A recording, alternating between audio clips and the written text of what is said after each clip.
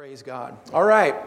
Well, we are still talking about God's Word on healing that we began a few weeks ago, and we're going to continue that today. So we're talking about today teaching that I'm entitling The Journey of Faith. So if you would you turn to our master text in Romans chapter 4. Romans chapter 4. And when you find that, would you stand with me and let's honor the reading of God's holy Word. I'm going to read out of my trusty NIV this time from the master text.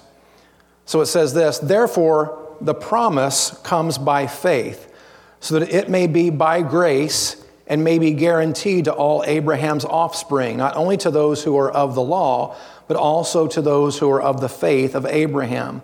He is the father of us all, as it is written, I have made you a father of many nations. He is our Father in the sight of God, in whom he believed, the God," I love this verse, "who the God who gives life to the dead and calls things that are not as though they were. Against all hope, Abraham in hope believed and so became the father of many nations, just as it had been said to him, so shall your offspring be. Without weakening in his faith, he faced the fact that his body was as good as dead, since he was about 100 years old, and that Sarah's womb was also dead. Yet he did not waver through unbelief regarding the promise of God, but was strengthened in his faith and gave glory to God, being fully persuaded that God had the power to do what he had promised. This is why it was credited to him as righteousness." The words "it was credited to him" were written not only for him alone, but also for us, to whom God will credit righteousness.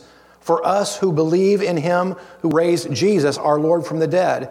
He was delivered over to death for our sins and was raised to life for our justification. And all God's people say, Amen. Go ahead and have a seat. Praise God. Well, last week I said that it's okay to be on a journey of faith. Meaning that sometimes in order to get results where healing is concerned, we have to first take that first step toward getting our faith beefed up in this area. I've been having a conversation with the Lord recently about why it seems so much easier to have faith for salvation versus faith for healing. And I believe the Lord's given me a couple of reasons. And one of those reasons is that healing, this is in your notes, healing hasn't been preached much. And in some circles, it's even taught against. And let me reference once again, as I've referenced in past teachings in this series, Romans 10:17. Faith comes by hearing, and hearing by the Word of God. If you never hear something preached, you can't have faith for it. Right? If you don't hear something preached, you can't have faith for it. You see, there's no opposition in the body of Christ to the message of salvation, but there is some opposition in some camps to teachings on healing. Why is that? I mean, why are there factions in the body of Christ? Well, I'll remind you that factions among believers isn't anything new. As a matter of fact, there were factions even among the Jews in Jesus' day. You know, there was these two groups that opposed Jesus, the Sadducees and the Pharisees, and they were kind of like two different denominations, if you will, back then. And they both had their own ideas about the supernatural. Now, we pick on the Pharisees a lot because of how they resisted Jesus so much, but did you know that the Pharisees got a few things right? You see, in Acts 23:8, it says the Pharisees believed in spirits and angels and the resurrection of the dead.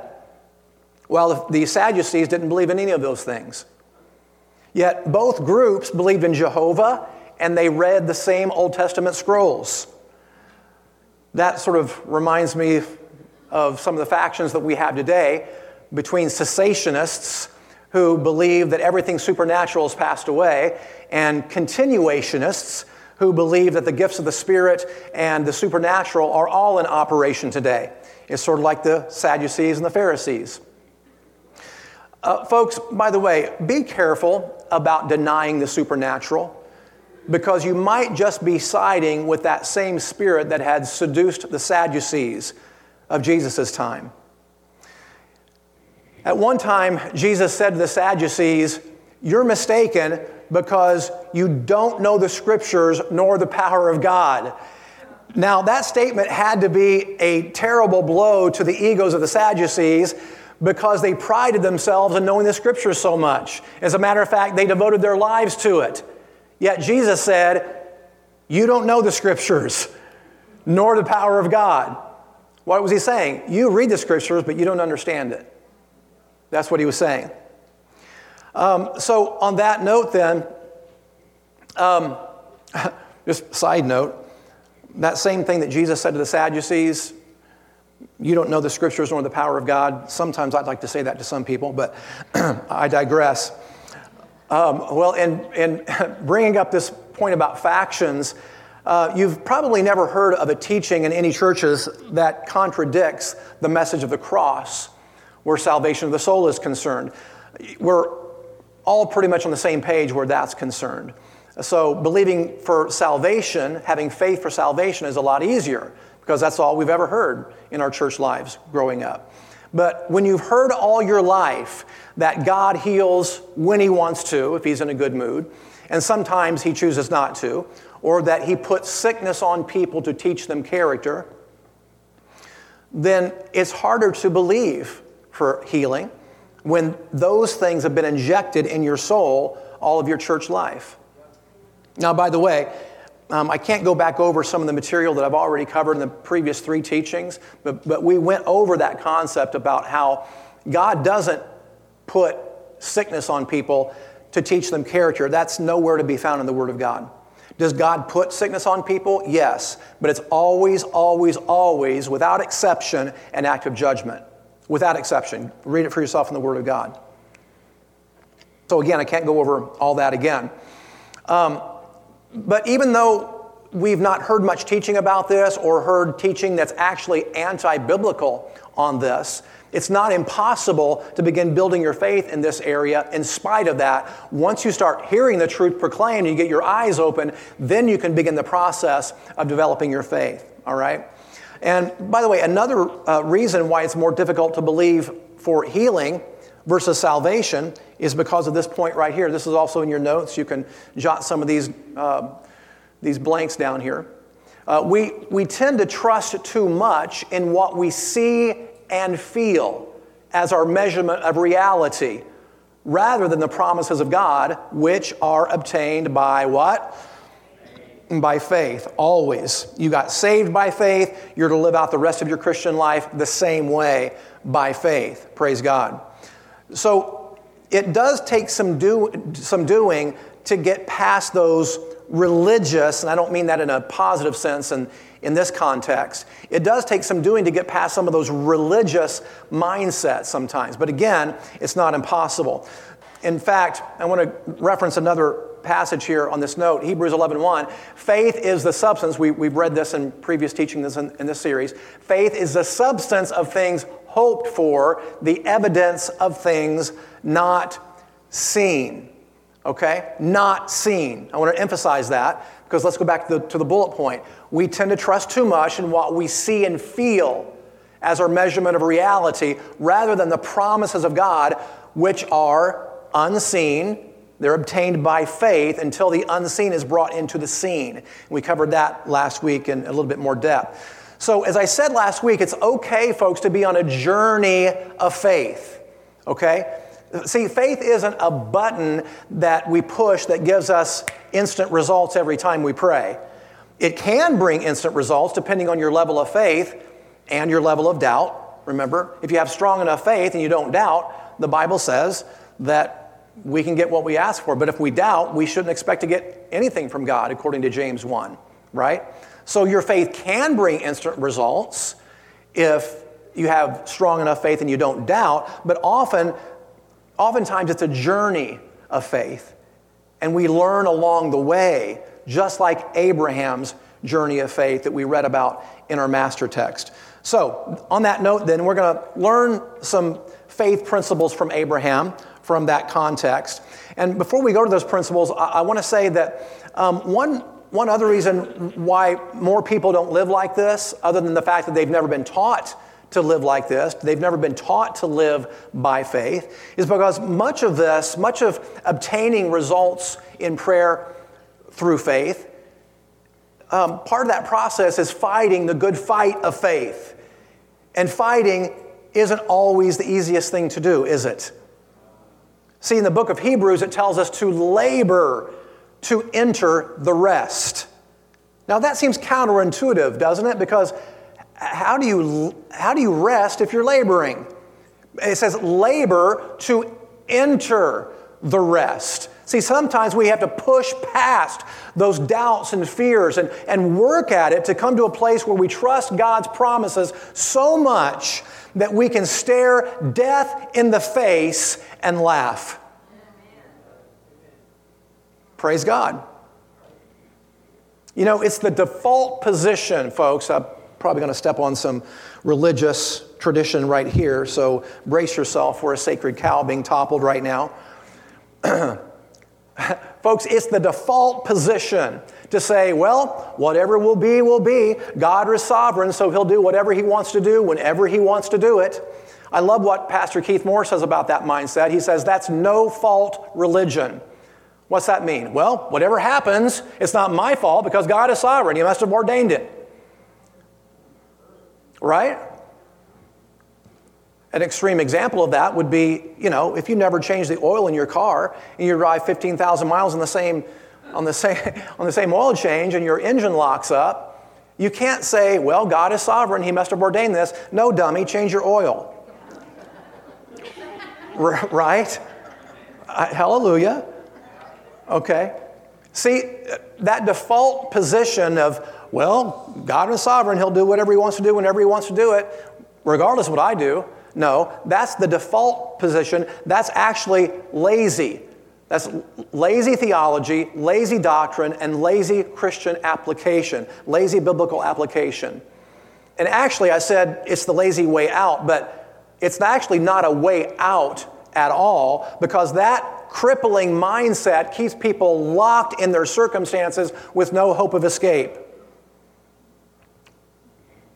But working with God to bring His promises to bear when they're responded to in faith is a much more challenging process sometimes, rather than just sitting back in your recliner and watching ESPN and saying, whatever will be, will be. God's in control, so I have nothing to do with this. Wrong. Responding to God's promises and bringing them into reality, responding to them by faith, can be a bit more of a challenging process. So let's look at what we can learn from Abraham. Let's go back to him. So first of all, and this first bullet point is in your notes, he had a very close relationship with God. Folks, that's where we begin. That's where the life of faith begins. You have to have a very close relationship with God. Now, when I say close, I don't mean you have to do everything perfectly all the time. The Bible says we all fail in many ways. You don't have to live a perfectly sinless life. Abraham didn't live a perfectly sinless life, but he had a heart for God. He went after God. He was constantly pursuing God. He would not let up. Praise God. Another lesson we can learn from Abraham is that he refused to consider outward circumstances. Do you remember what it said in our master text? It said that he faced the fact that his body was as good as dead, meaning that he was an old man. How's he going to father children? And his wife Sarah, she was not able to bear children in her youth, and now she's an old woman. How's she going to bear? So he faced the fact that their bodies were well beyond childbearing years. He faced the fact that Sarah's womb had been dead her entire life. He faced that fact, but he did not waver through unbelief, but he rested in the promises of God. He would not turn loose of the promises of God. We need to learn a lesson from that. Folks, listen, this is in the Bible for a reason.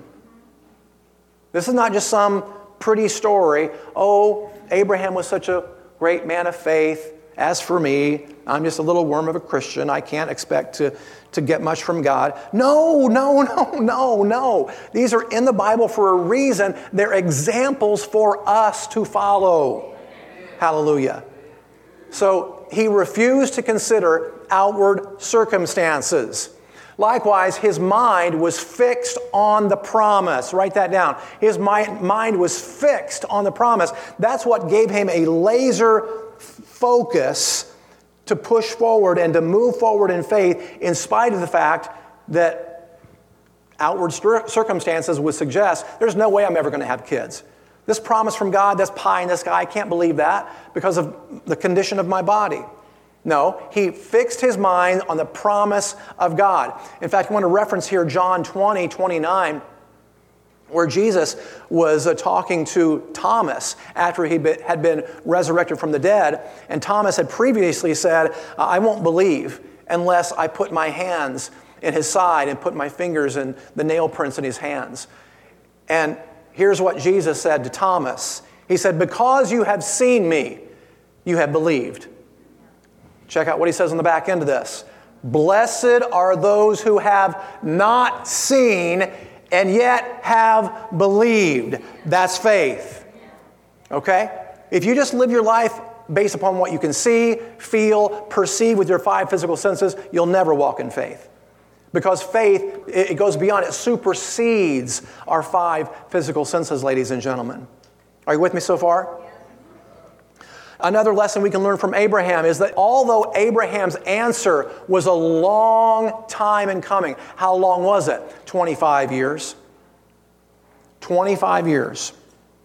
He was about 75 when God gave him the promise. And year after agonizing year dragged by, still no child. Although Abraham's answer was a long time in coming, he did not waver. Now, let's go back and read a little portion of that master text again. I'm going to revisit this for this point. Against all hope, meaning that there's no way you're going to be able to have a child in the physical. Right? Against all hope, Abraham in hope believed, and so became the father of many nations, just as it had been said to him, so shall your offspring be.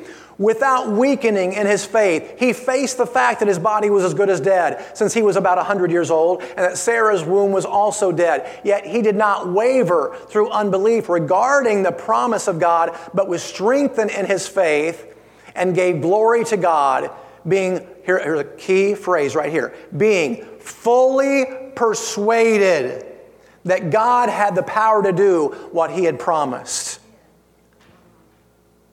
Now, a lot of people believe that God can heal. They just don't know if he will. And see, that's actually the attitude of the leper that once approached Jesus.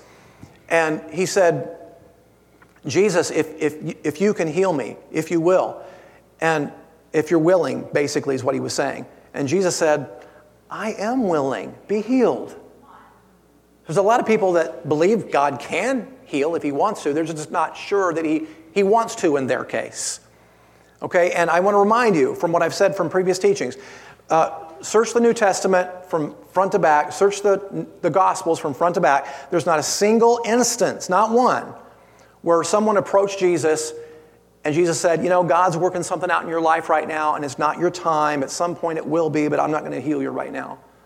Jesus never did that. Now, folks, let me ask you a question. Should we take our doctrine from the Word of God or experience? Word of God has to trump experience. It has to. But most people, many people in our church culture today, are developing their theology around experience to try to explain away why they haven't experienced something more miraculous or supernatural. So they lower the Word of God to match their experience, rather than to build their faith to match the Word of God. And that's what we're trying to do this morning. Okay? I told you, I haven't arrived in this area, folks. I'm on this journey with you. And that's why we're doing this series. I'm learning right along with you. I'm not where I want to be yet with this, but we're getting there, right? As Andrew Womack likes to say, I haven't arrived, but at least I've left. Praise the Lord. So, folks, when we base our faith on the improvement of a physical condition or are moved by symptoms or what we see or feel, instead of the Word of God alone To that extent, ours is not real faith or strong faith. See, to be occupied with what we see or feel is to reverse the process that God lays down for us to follow. And that's why it says that Abraham is the father, our father in the faith. He was the example of how real faith looks and how real faith behaves. That's why he's the father of our faith. One of the reasons why he's the father of our faith. For example, someone could pray a prayer of repentance and, they could then check and see how they feel. And if that prayer of repentance didn't produce some goosebump or butterfly or emotion, they could say, well, I didn't feel anything, so it must not have took. I must not be saved yet. That would be incorrect, wouldn't it? Wouldn't it? Okay. Repentance and salvation, ladies and gentlemen, have nothing to do with your feelings. Now, I know there are some people that get saved and they got goosebumps, butterflies, they hear a chorus of angels, and there's a wonderful angelic experience that they have. There's other people, and I was one of them. When I got saved, I was alone by myself, no music caressing my emotions. I was alone in my bedroom, knelt on a chair, prayed a prayer of repentance all by myself, not a single goosebump, not a single butterfly, but I knew there was something in my spirit that changed at that instant that I recognized something's different. Something's different. I didn't shake. I didn't feel warm honey, down my body like some people feel. That's a sensation that some people say they feel. I had none of that. But I knew in my spirit something had changed. I had faith, you see, that guided that knowing. All right? Are you with me? So your salvation is not a matter of feelings. It's a matter of faith.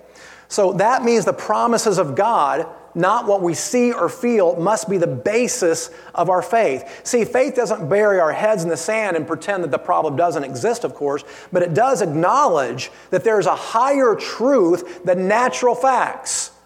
Our friend Tom Passo preached a message here a few years ago that there are facts, but then there's a truth. There's natural facts, but then there's God's truth. Hallelujah. See, symptoms are changeable, but God's word stands forever. There could be, quote, facts of what the doctor's report says, but there is a higher truth than what the doctor's report says.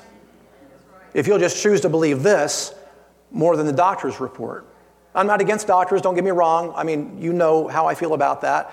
We're not against doctors. I think God uses doctors sometimes to administer healing. But sometimes a doctor's report, they say, you need to get your affairs in order because you don't have a whole lot of time left and there's nothing we can do for you. What are you going to do then? Maybe you should believe a different report. Yeah. Hallelujah. God's word stands forever. Okay. Now, I want to transition here and look again at a passage that we looked at a couple of weeks ago and that we read today during our communion time, because I want to give you some additional insight on this that will help you in your journey of faith, in your own journey of faith. So I want to go back again to Isaiah 53, verses 4 and 5 that we read in our communion time. And again, this is out of the Holman Christian Standard Bible. I'll explain here in a moment why I've chosen that one. I just believe that in this particular case, it's more accurate where the Hebrew is concerned. So let's read this together. Yet he himself bore our sicknesses and carried our pains. But we in turn regarded him stricken, struck down by God and afflicted. But he was pierced because of our transgressions, crushed because of our iniquities.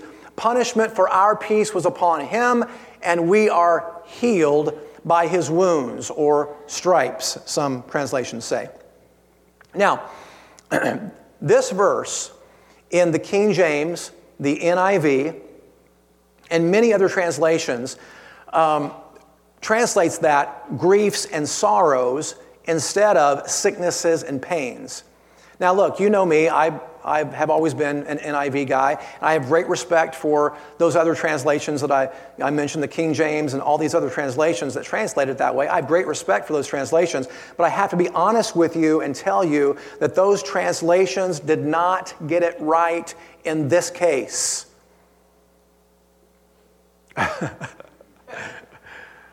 And this is important to know, folks, because this verse translated correctly has the power to build your faith where healing is concerned.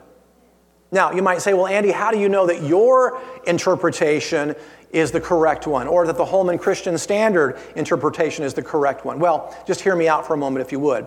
You see, in 20 other places in the King James Bible, that same Hebrew word choli that was translated into griefs in this passage in the King James is correctly translated sicknesses in 20 other places in the King James where that same word choli was used.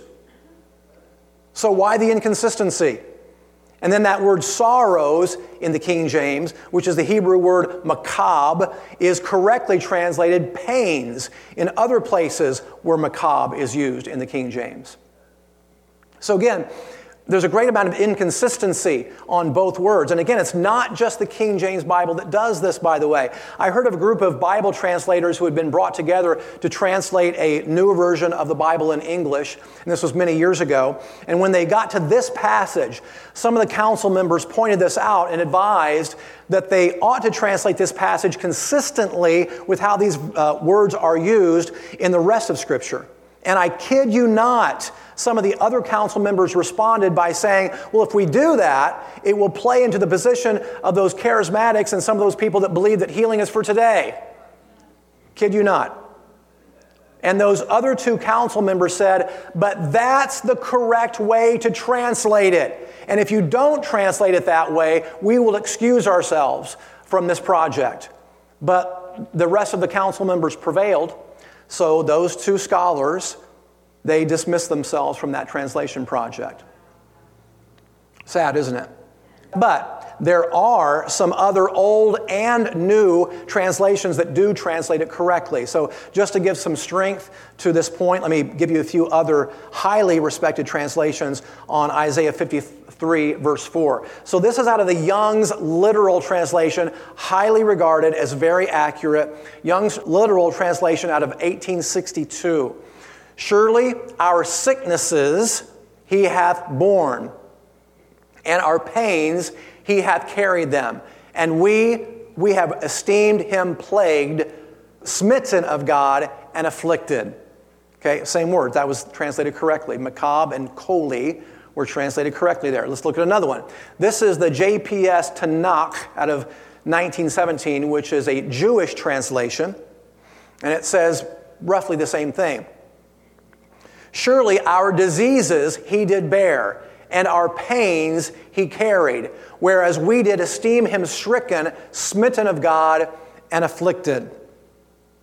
And a fairly new translation of the Bible, the Literal Standard Version out of 2020, surely he has borne our sicknesses and our pains, he carried them. And we have esteemed him as plagued, struck of God, and afflicted.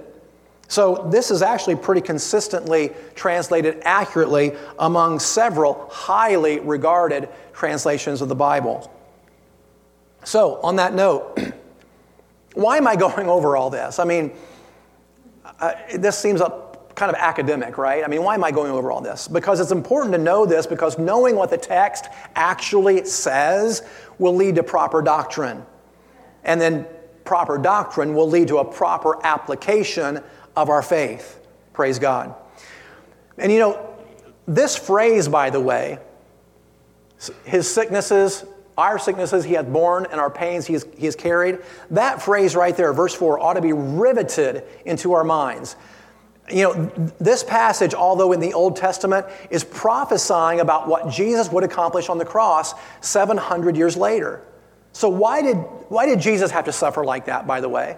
Why such a gruesome crucifixion? Why did he have to suffer like that? It's because he was taking upon himself all the curses of sin. You see, the Bible says in Galatians 3:13, Christ redeemed us from the curse of the law by becoming a curse for us, for it is written, cursed is everyone who is hung on a tree.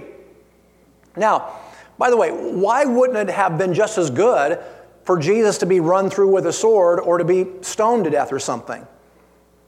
Get it over quickly. Why wouldn't that have been just as good?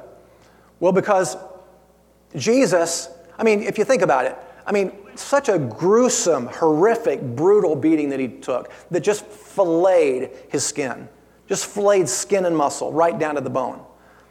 And then after that beating, hung him on the cross for 4 hours where he writhed in agony for 4 hours before giving up his spirit. Why did it take that? Well, Isaiah 53:10 says this is out of the King James, "It pleased the Lord to bruise him. He hath put him to grief." The Holman Christian Standard Bible puts it like this, "It pleased the Lord to crush him severely, and he made him sick." He made him sick. Now, if you back up, this is actually, this is a misprint here. I think this is Isaiah 53:3, not 52:3. "He was despised and rejected by men, a man of suffering who knew what sickness was." Now, Jesus was never sick a day in his life. What's it talking about? What he experienced on the cross. What he experienced on the cross. Okay? So, you see, Jesus had to become the curse as he hung there because he was taking upon himself all the curses of the law. And if you read Deuteronomy 28, clearly, some of the curses of the law involved sickness and disease, very clearly. So Jesus had to suffer to that extent because he was suffering not only for your salvation, but also for your healing. Praise God. He was taking upon himself both the curses of sin and also the curses of disease. That's why he had to suffer so much. Not only of physical disease, but of emotional and mental disorders as well. And on that note, do you remember in Isaiah 53 where it says, we didn't read that whole chapter during our communion time, but those of you that are familiar with that passage, that chapter, you might remember that it says that his visage or his appearance was marred more than any man. You remember that? Well, why does it say that? Since we know that some people are mutilated in farming accidents or blown up with bombs or torn apart by animals. In Jesus' case, the Bible also tells us that not a single one of his bones was broken. So why does it say that his visage or his appearance was marred more than any man? Well, I believe it's because we couldn't see what was going on in the spirit realm. See, as Jesus became the curse, he took all the disease of mankind upon himself, as well as the wrath of God against sin. And I believe, spiritually speaking, he probably resembled a monster. I believe that's why it says that. Because clearly, Jesus' physical appearance was not marred more than any man. I mean, it was terrible, it was awful, it was sickening, but it wasn't marred more than any man. This had to be spiritual. So spiritually speaking, I think that he probably resembled a grotesque monster because of what all he took on upon himself. See, and by the way, I believe that spiritual agony that he experienced was probably the worst agony of all. I mean, the physical agony had to be bad enough, but the spiritual agony he was going through had to be the worst of all. As he cried upon the cross, my God, why have you forsaken me?" See, with each blow that Jesus took, God was judging him. God was judging Jesus so that you and I would not have to be judged. Hallelujah. So, listen, folks, knowing that ought to make us indignant with sin and indignant with disease. See, if Jesus suffered so much for your spiritual and physical health, then it ought to fire us up when we're bearing that curse ourselves. See, if we're bearing it ourselves, it means that Jesus suffered for nothing in our case, at least where the physical healing part is concerned. We ought to fight sickness and disease with everything in us. You don't just need to lay back and take it. You ought to fight it with everything that you've got. In fact, you might just use Isaiah 53:4 as your weapon of war. You know, Ephesians 6 describes the Word of God as the sword of the Spirit. So you might just swing that sword by declaring out loud over yourself to help you to get a revelation about this. Just declare Isaiah 53:4 over yourself to help you to get a revelation about this and personalize it maybe for you. Personalize it for you. Something like this. Look at the screen. Something like this. Surely he has borne my sicknesses and carried my pains. Man, you ought to just quote that out loud over yourself. Surely Jesus has borne my sicknesses and carried my pains. That's what the text says.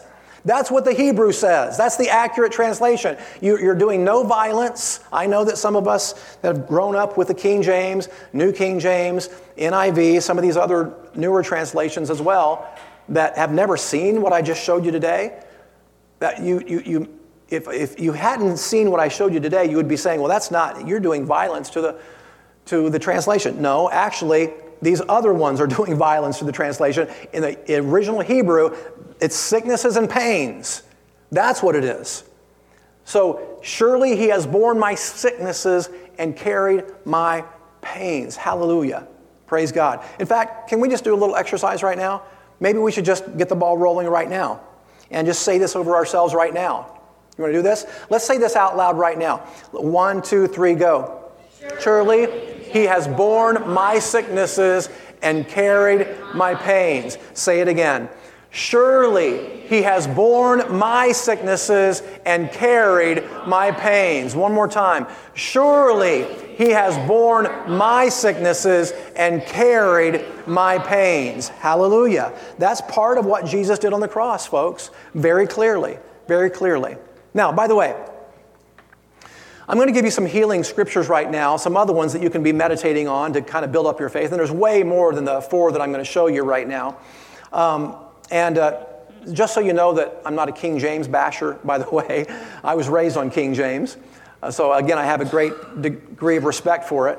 But just to show you that I'm not a King James basher, I'm going to give you all of these scriptures that I'm about to put on the screen in the King James. How would that be? Okay? Because I know that there's some of you here that still, you love the King James, you love the New King James. That's great. That's awesome.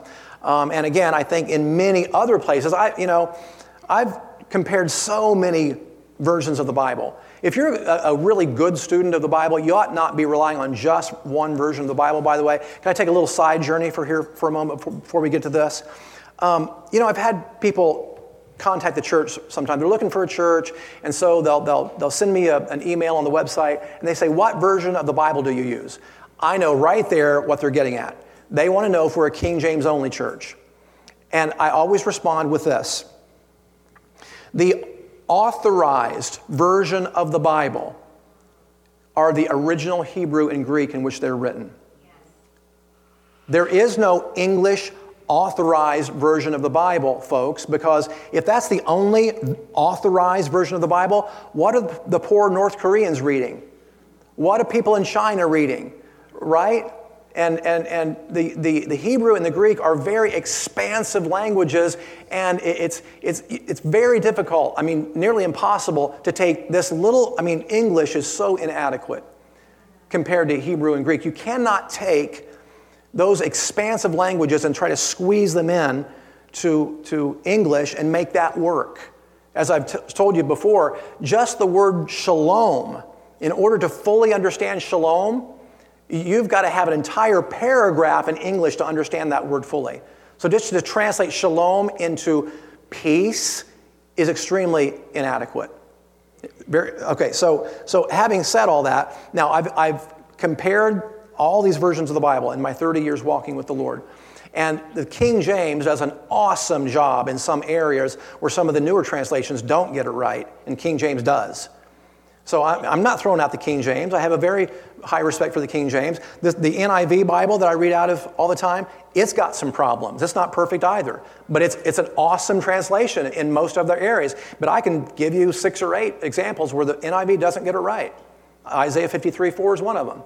So that's why you got to use a lot of different translations of the Bible. And the Holman Christian Standard, I love that one. Anyway, all right, so that's enough on that point. Let's get to these scriptures here real quick. Isaiah 40:29. He gives power to the faint, and to them that have no might, he increases strength. Praise God. Jeremiah 30:17, for I will restore health unto thee, and I will heal thee of thy wounds, saith the Lord.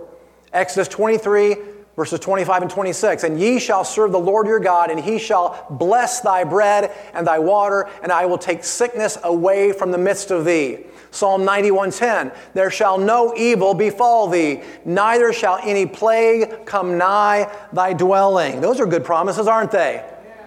You might want to memorize those. Hallelujah. Now, one more. Exodus 15:26, I am the Lord that healeth thee. I am the Lord that healeth thee. Hallelujah. Aren't you glad that he is the Lord that healeth you? Now, throughout this series, I've been giving you a testimony every Sunday of examples in this congregation where God has healed.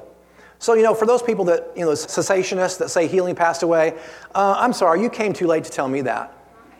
Because I've seen healing in my own life, I've seen healing in my family's life, I've seen healing in this church, and there's several examples of that. So I want to give you an example every week to help you to build your faith that God is still a healer, ladies and gentlemen. So I want to ask the Bell family to come up right now, and they're going to give a testimony right now of what God did for them with one of their kids. So Bell's coming up. And guys, I'm about to lose my battery here, so if they, actually, you know what? This might go out on you, so because this battery's about gone, but we'll see how long it lasts. If need be, I'll just give you my lapel mic. Well, Andy asked us to speak about Jackson.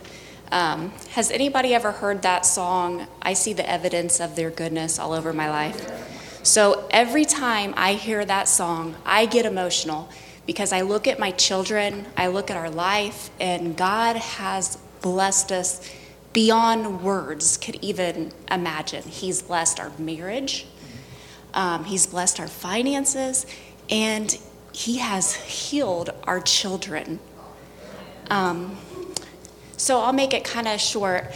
Andy wanted me to specifically speak about Jackson, but when Mary Beth was talking about abortion, my mind was everywhere else, so I'm going to give kind of a condensed version.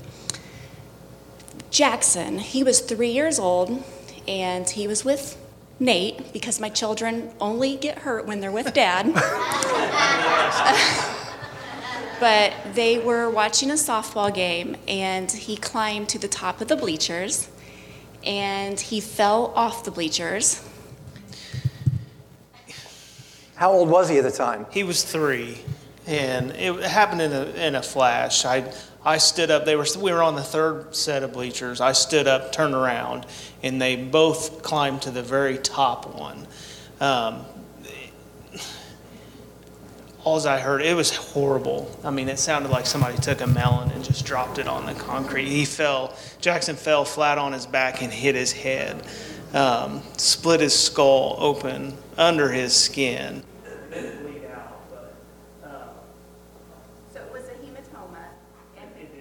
It died? Okay. Here, I'm just going to extend my lapel mic for you. So he had a hematoma, and basically with that, it didn't break the skin. It was on the outside. They did CT, they did MRI, and it was more of an epidermal hematoma, so it was the inside barrier of the outlining of the skull. And what they were concerned about was that the bleeding would go further inside to the skull. They shipped him off to Riley, and Nate and I just stood on the word and we prayed, and the bleeding all went outside. Yeah. There was nothing internal. It was completely healed, healthy, strong, no interventions, absolutely nothing.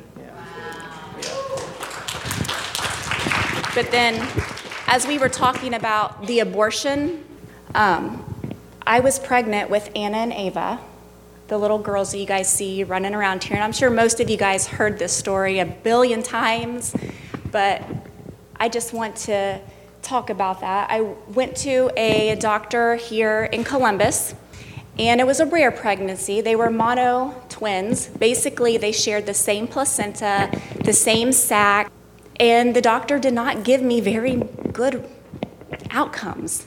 Even suggested, abortion was a choice.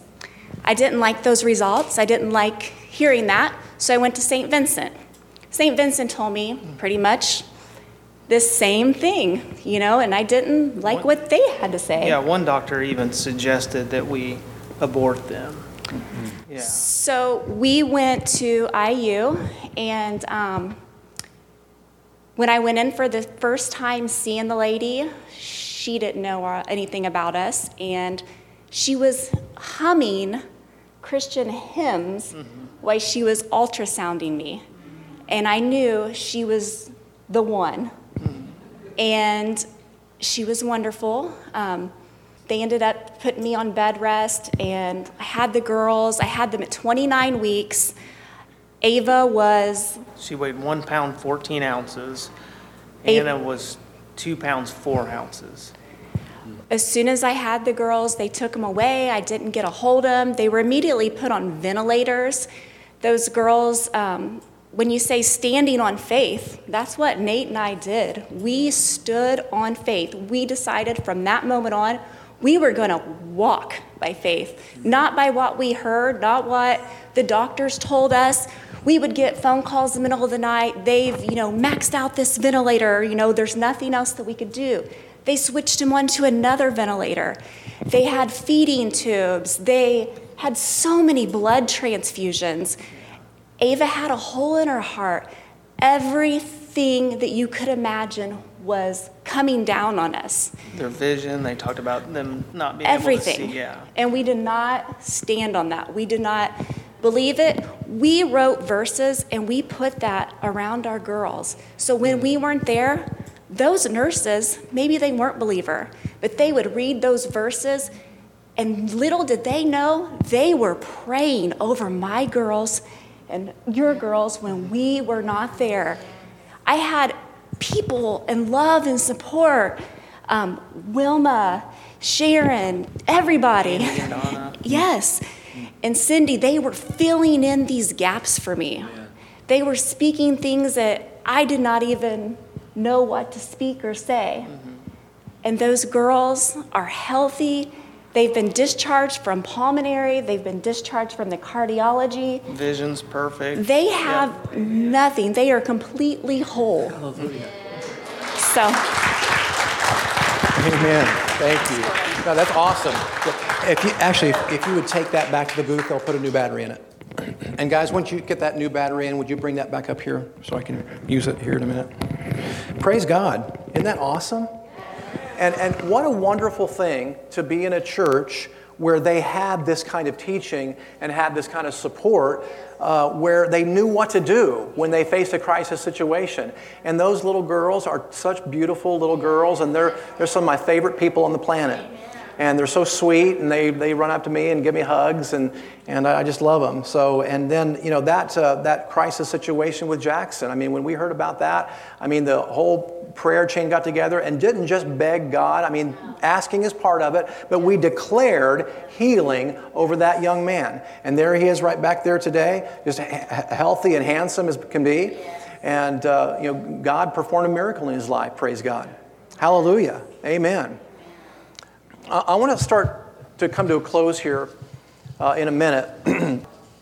When we start to talk about the subject of healing, too often the arrows all go in, and what I mean by that is too often it's all about me and my healing.